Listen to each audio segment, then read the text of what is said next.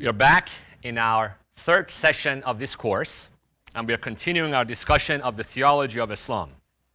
In the last hour, we just highlighted the points, and now we want to go a little bit more in depth about each one. Islam starts with the doctrine of God and His oneness. In fact, many Muslim theologians say that was the reason that God sent Islam as the final religion, that people had gotten corrupt ideas of God, and Muhammad came to purify the truth of God's oneness. So the cornerstone of Islamic theology is the belief in the absolute oneness and sovereignty and transcendence of God. Surah 112 is one key surah in this regard. It's a short surah, but Muslims repeat it in their prayers many times every day. The surah says, "Say, He is God, the one and only. God, the eternal, the absolute. He begetteth not, nor is He begotten, and there is none like unto Him." Quran is rich with passages that talk about what we would say natural theology. There are really beautiful passages in the Quran that point the readers and the listeners to the truth of God's oneness and God's sovereignty. The Quran refers to, challenges people to observe the nature, to observe the order of the world, to observe the beauties around them, and make them thankful for God, the Creator. Now, in this course, we do not have the time, and this is not the place, to talk about the life of Prophet Muhammad. You have covered the life of Muhammad in other courses.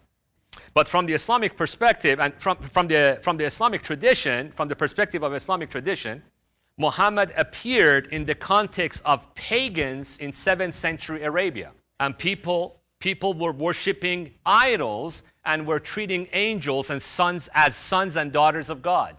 Now, let me make a parenthetical comment here. And I believe this is things, I'm sure you have covered this in other courses. Western scholars have raised a lot of doubt and questions about the truth of the accounts of Islamic origins.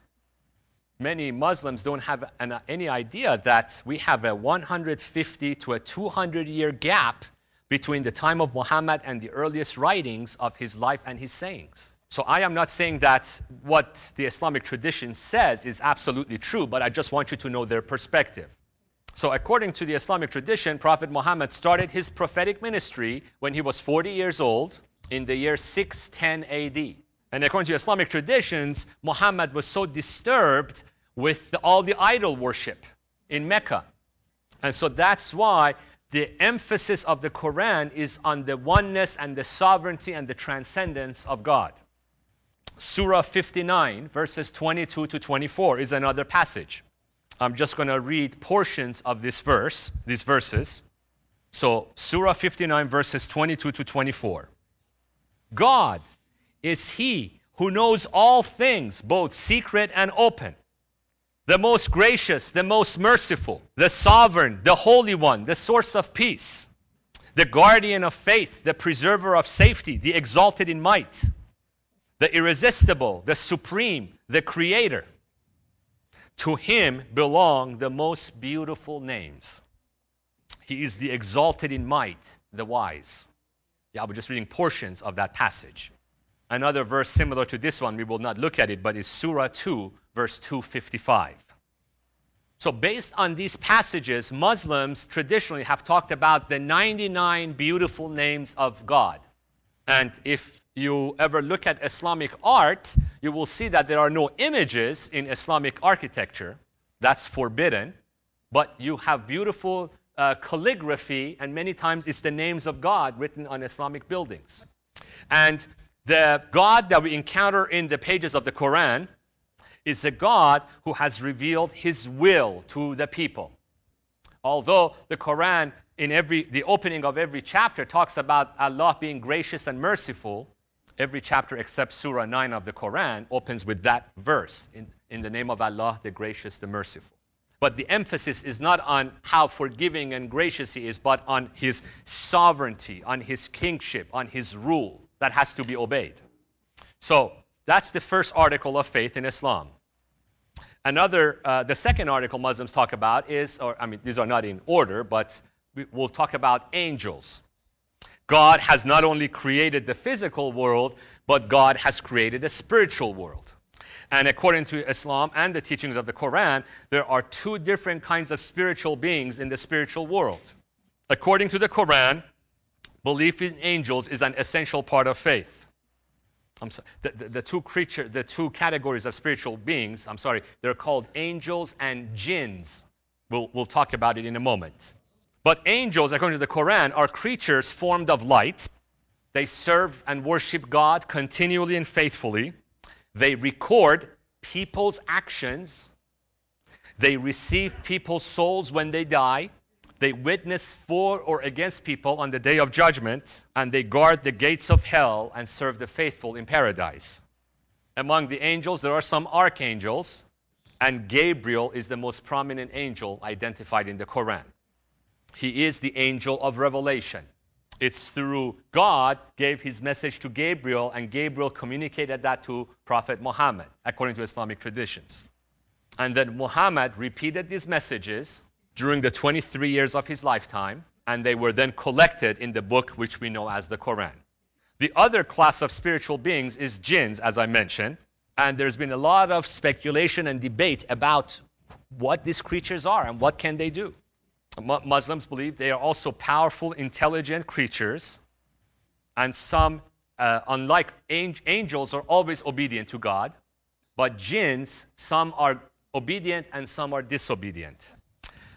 We are not going to get into these issues in this class, but if you ever study a topic which we call folk Islam, the beliefs that many people actually have and live with in the Muslim world, in folk Islam, jinns are believed that they can go into people's bodies and into animals.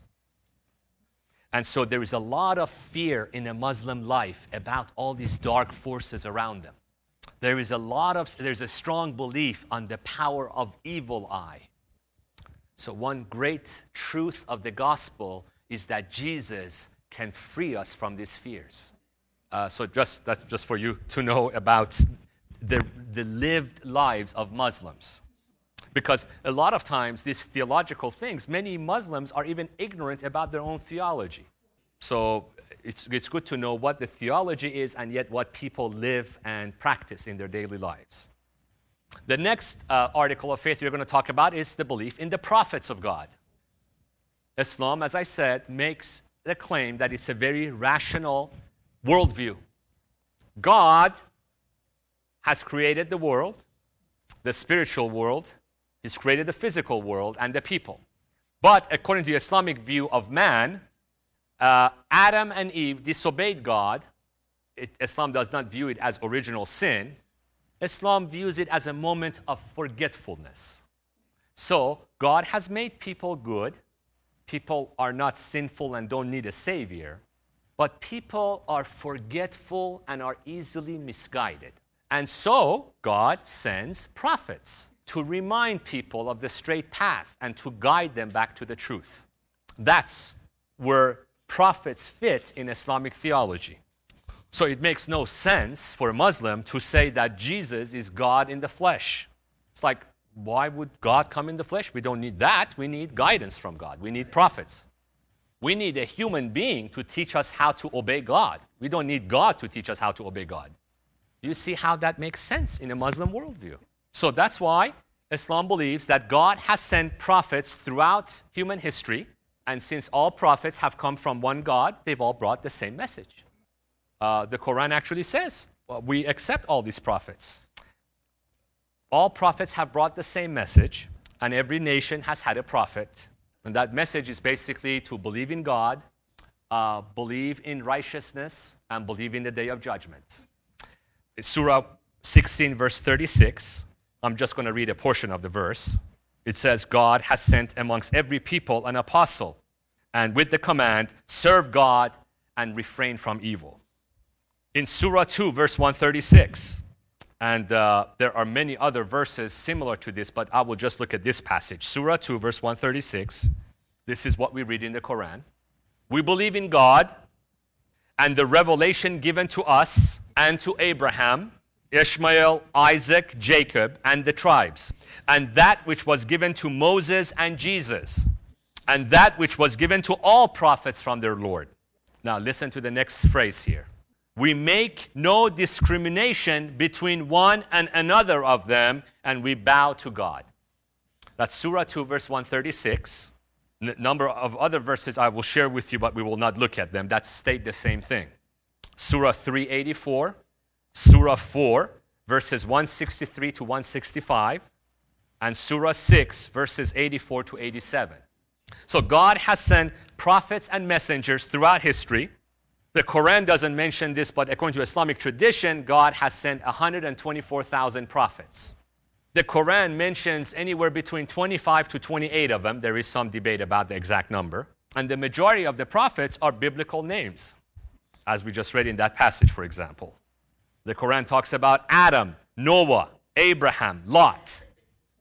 Abraham, Isaac, Jacob, Joseph, Moses, Aaron, David, Solomon, Elisha, Jonah, and then in the New Testament, Zechariah, John the Baptist, and Jesus. Now, just a couple of other points about the prophets you should know.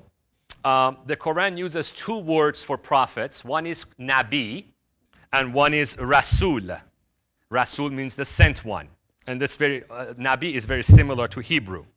According to Islam, according to the common view among Muslims, Nabis are prophets who have been given a message by God, who have not been given a scripture by God, whereas the Rasuls are the prophets that have been given a divine book, divine scripture.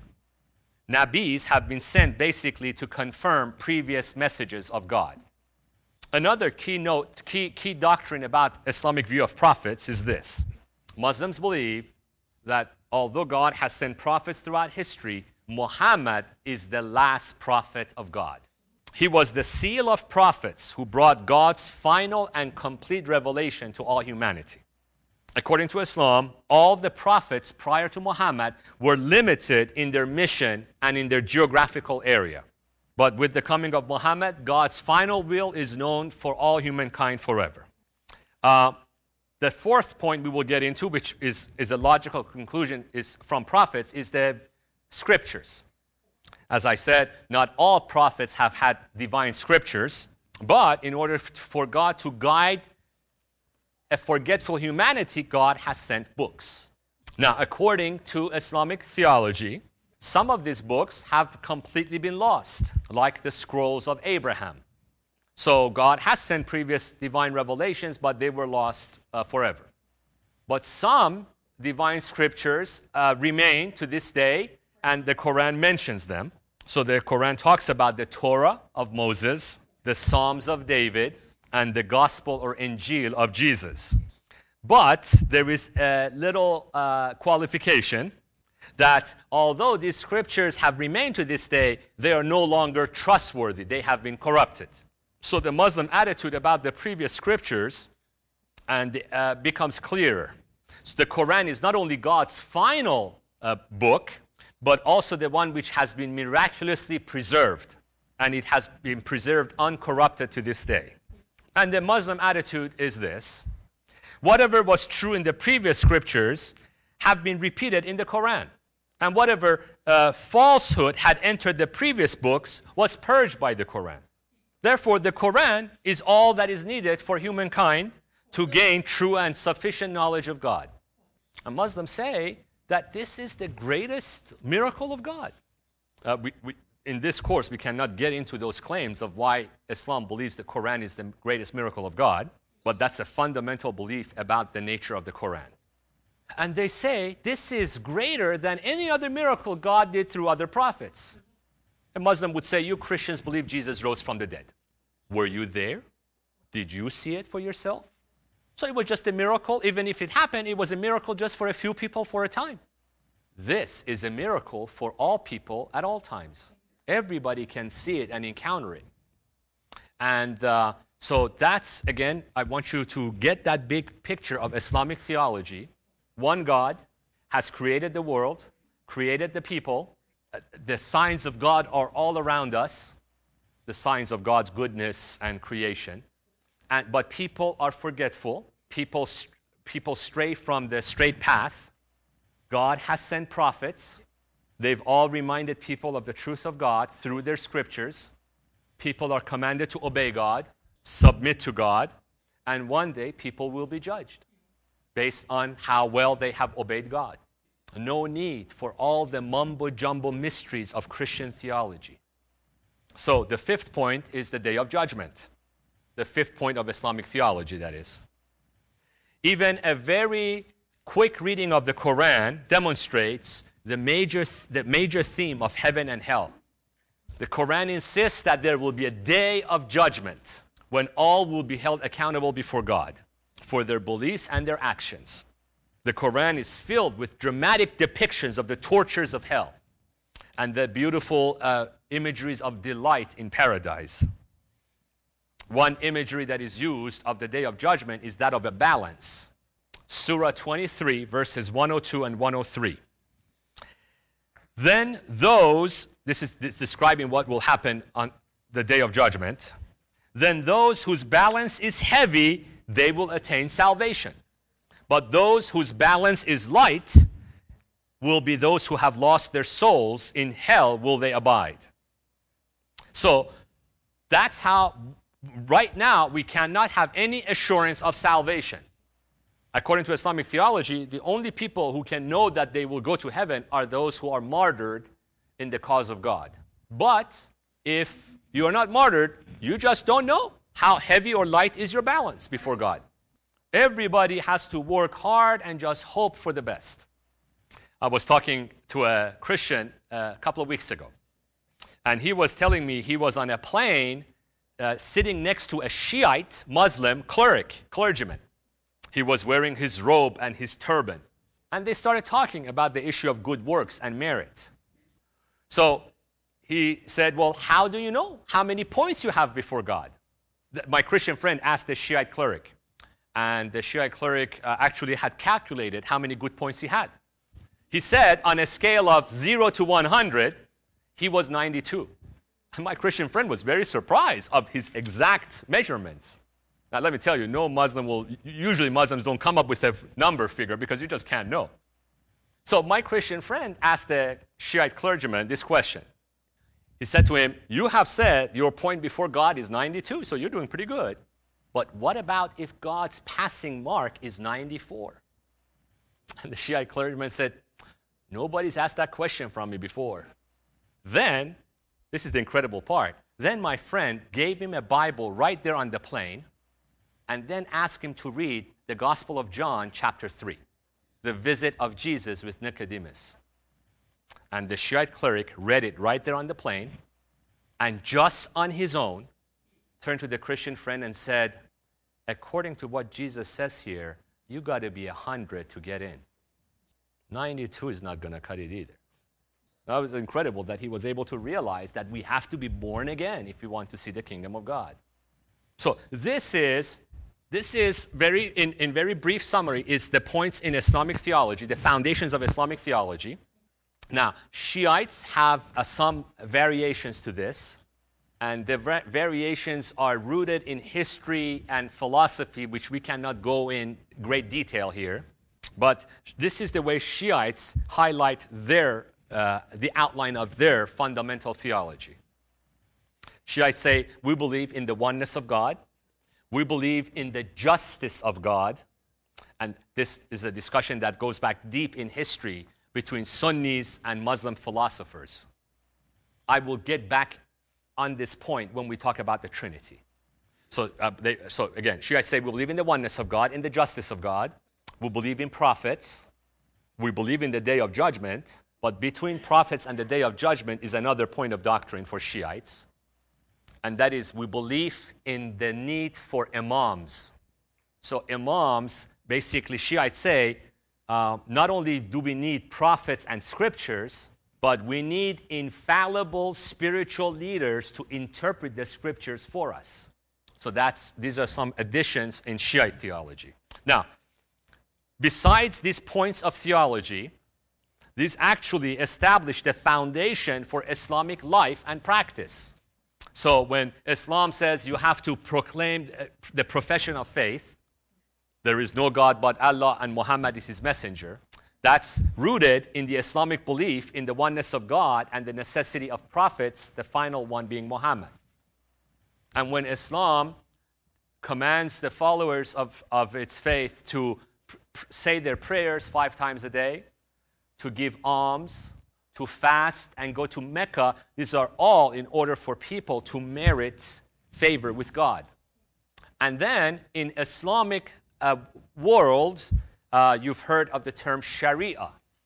Basically, Sharia, which is loosely interpreted law into English, but it's really more than law. Sharia consists of all the instructions that shape the life of a Muslim in every detail. So you can't be a devout Muslim, say, oh, I just believe in God, I believe in Prophet Muhammad, and that's good enough. You have to obey God's commands about every area of your life. And in fact, we're not going to get into this, but in fact, this is one of the objections Muslims have against Christians. They say, you Christians, you say you believe in Jesus, you have a relationship with God, but there is nothing that regulates your everyday life. But Islam guides every aspect of our daily life. If you pick up an Islamic manual on how to live, these are the topics you will find in them. And the majority of these books are not devoted to theological discussions, but to practical daily living. So the first part of many of these manuals talk about the requirements for ritual purity. The manuals talk about what things make you unclean and what things make you clean. Now, for some of you, this might sound like what the Pharisees used to do in the time of Jesus. And Muslims who take their faith seriously live very much like that. Then usually after the section on cleanliness, the discussions move to the ritual worship, how to say your prayers properly. Now, I am going to act out just for you to have an idea what these prayers look like. There are detailed discussions on how to say the prayer properly. Before saying your prayers, you have to go and wash certain parts of your body. There are detailed debates of how to wash and what parts to wash. So in fact, Shiites wash their arms like this. Sunnis wash their arms like this.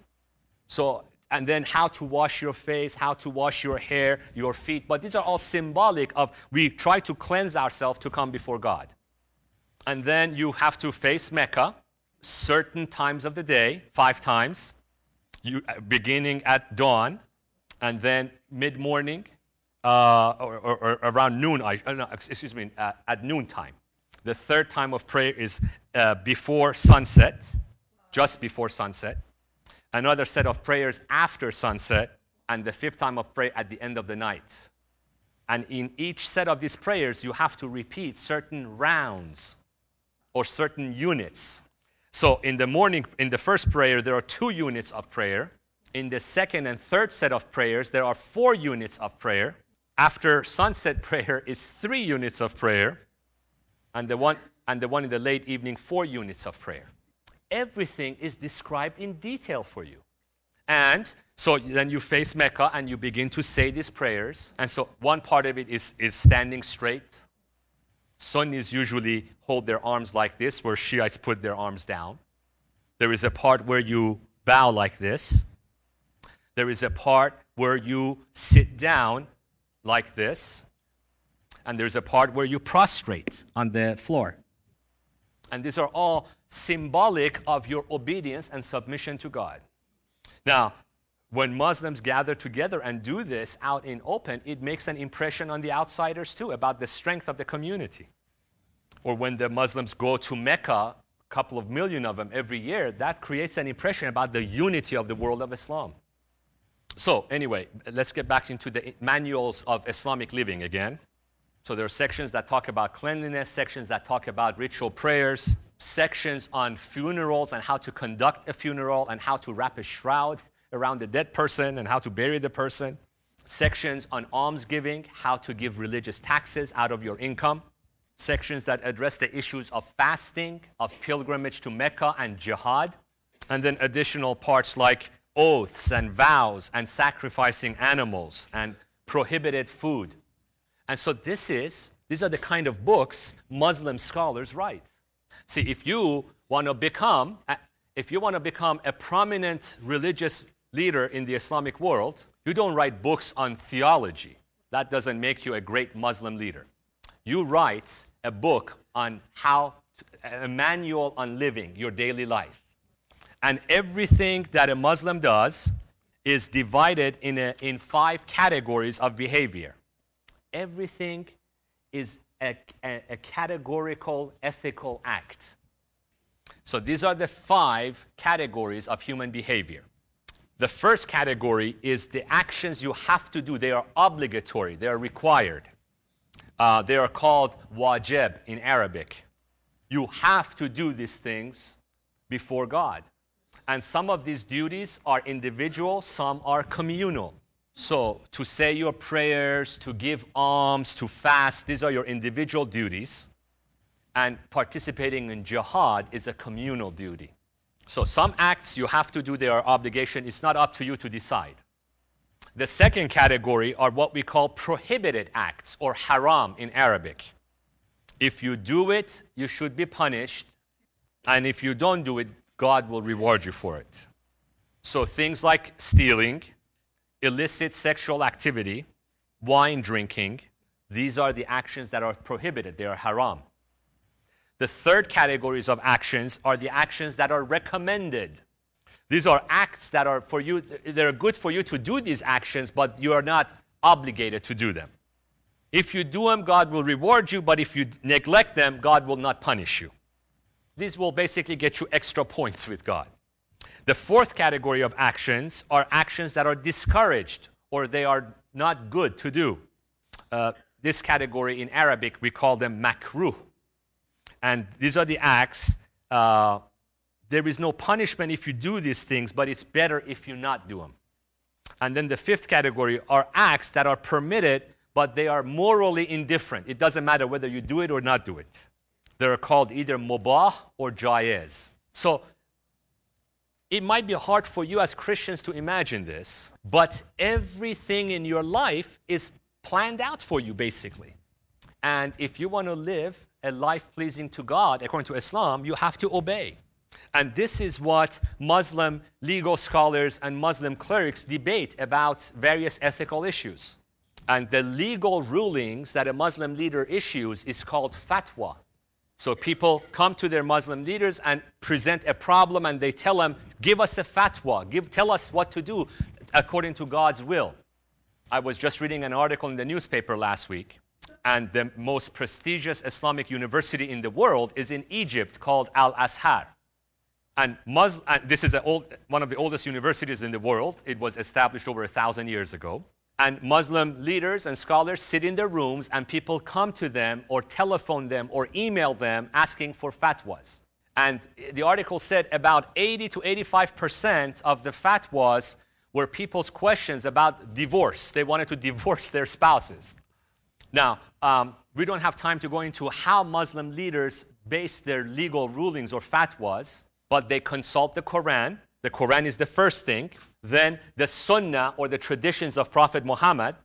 Muhammad was a perfect example in Islam, and he's the role model to imitate. So what Prophet did and what Prophet said is very important. Then the third thing is if they use the Quran, sometimes there are not clear verses in the Quran about a situation.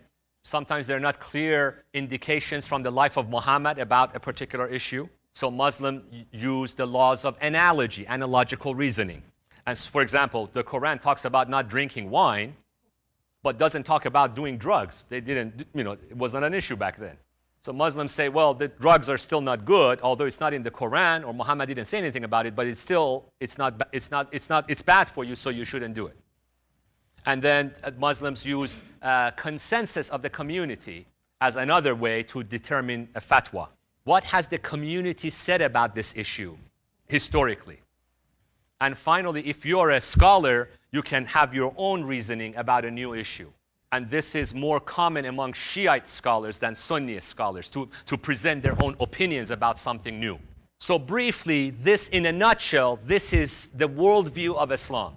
The theology of Islam and the life of Islam perfectly fit. They feel very confident about what they believe and who they are. And they challenge Christians about, our life. We don't have rules and regulations, and we don't have clear guidance in our daily living. Now, this is the end of our session today. Our next session, we will get into the specific challenges of Islamic theology and explore how we need to better understand our own faith and how to explain it to our Muslim friends. Thank you for your patience today.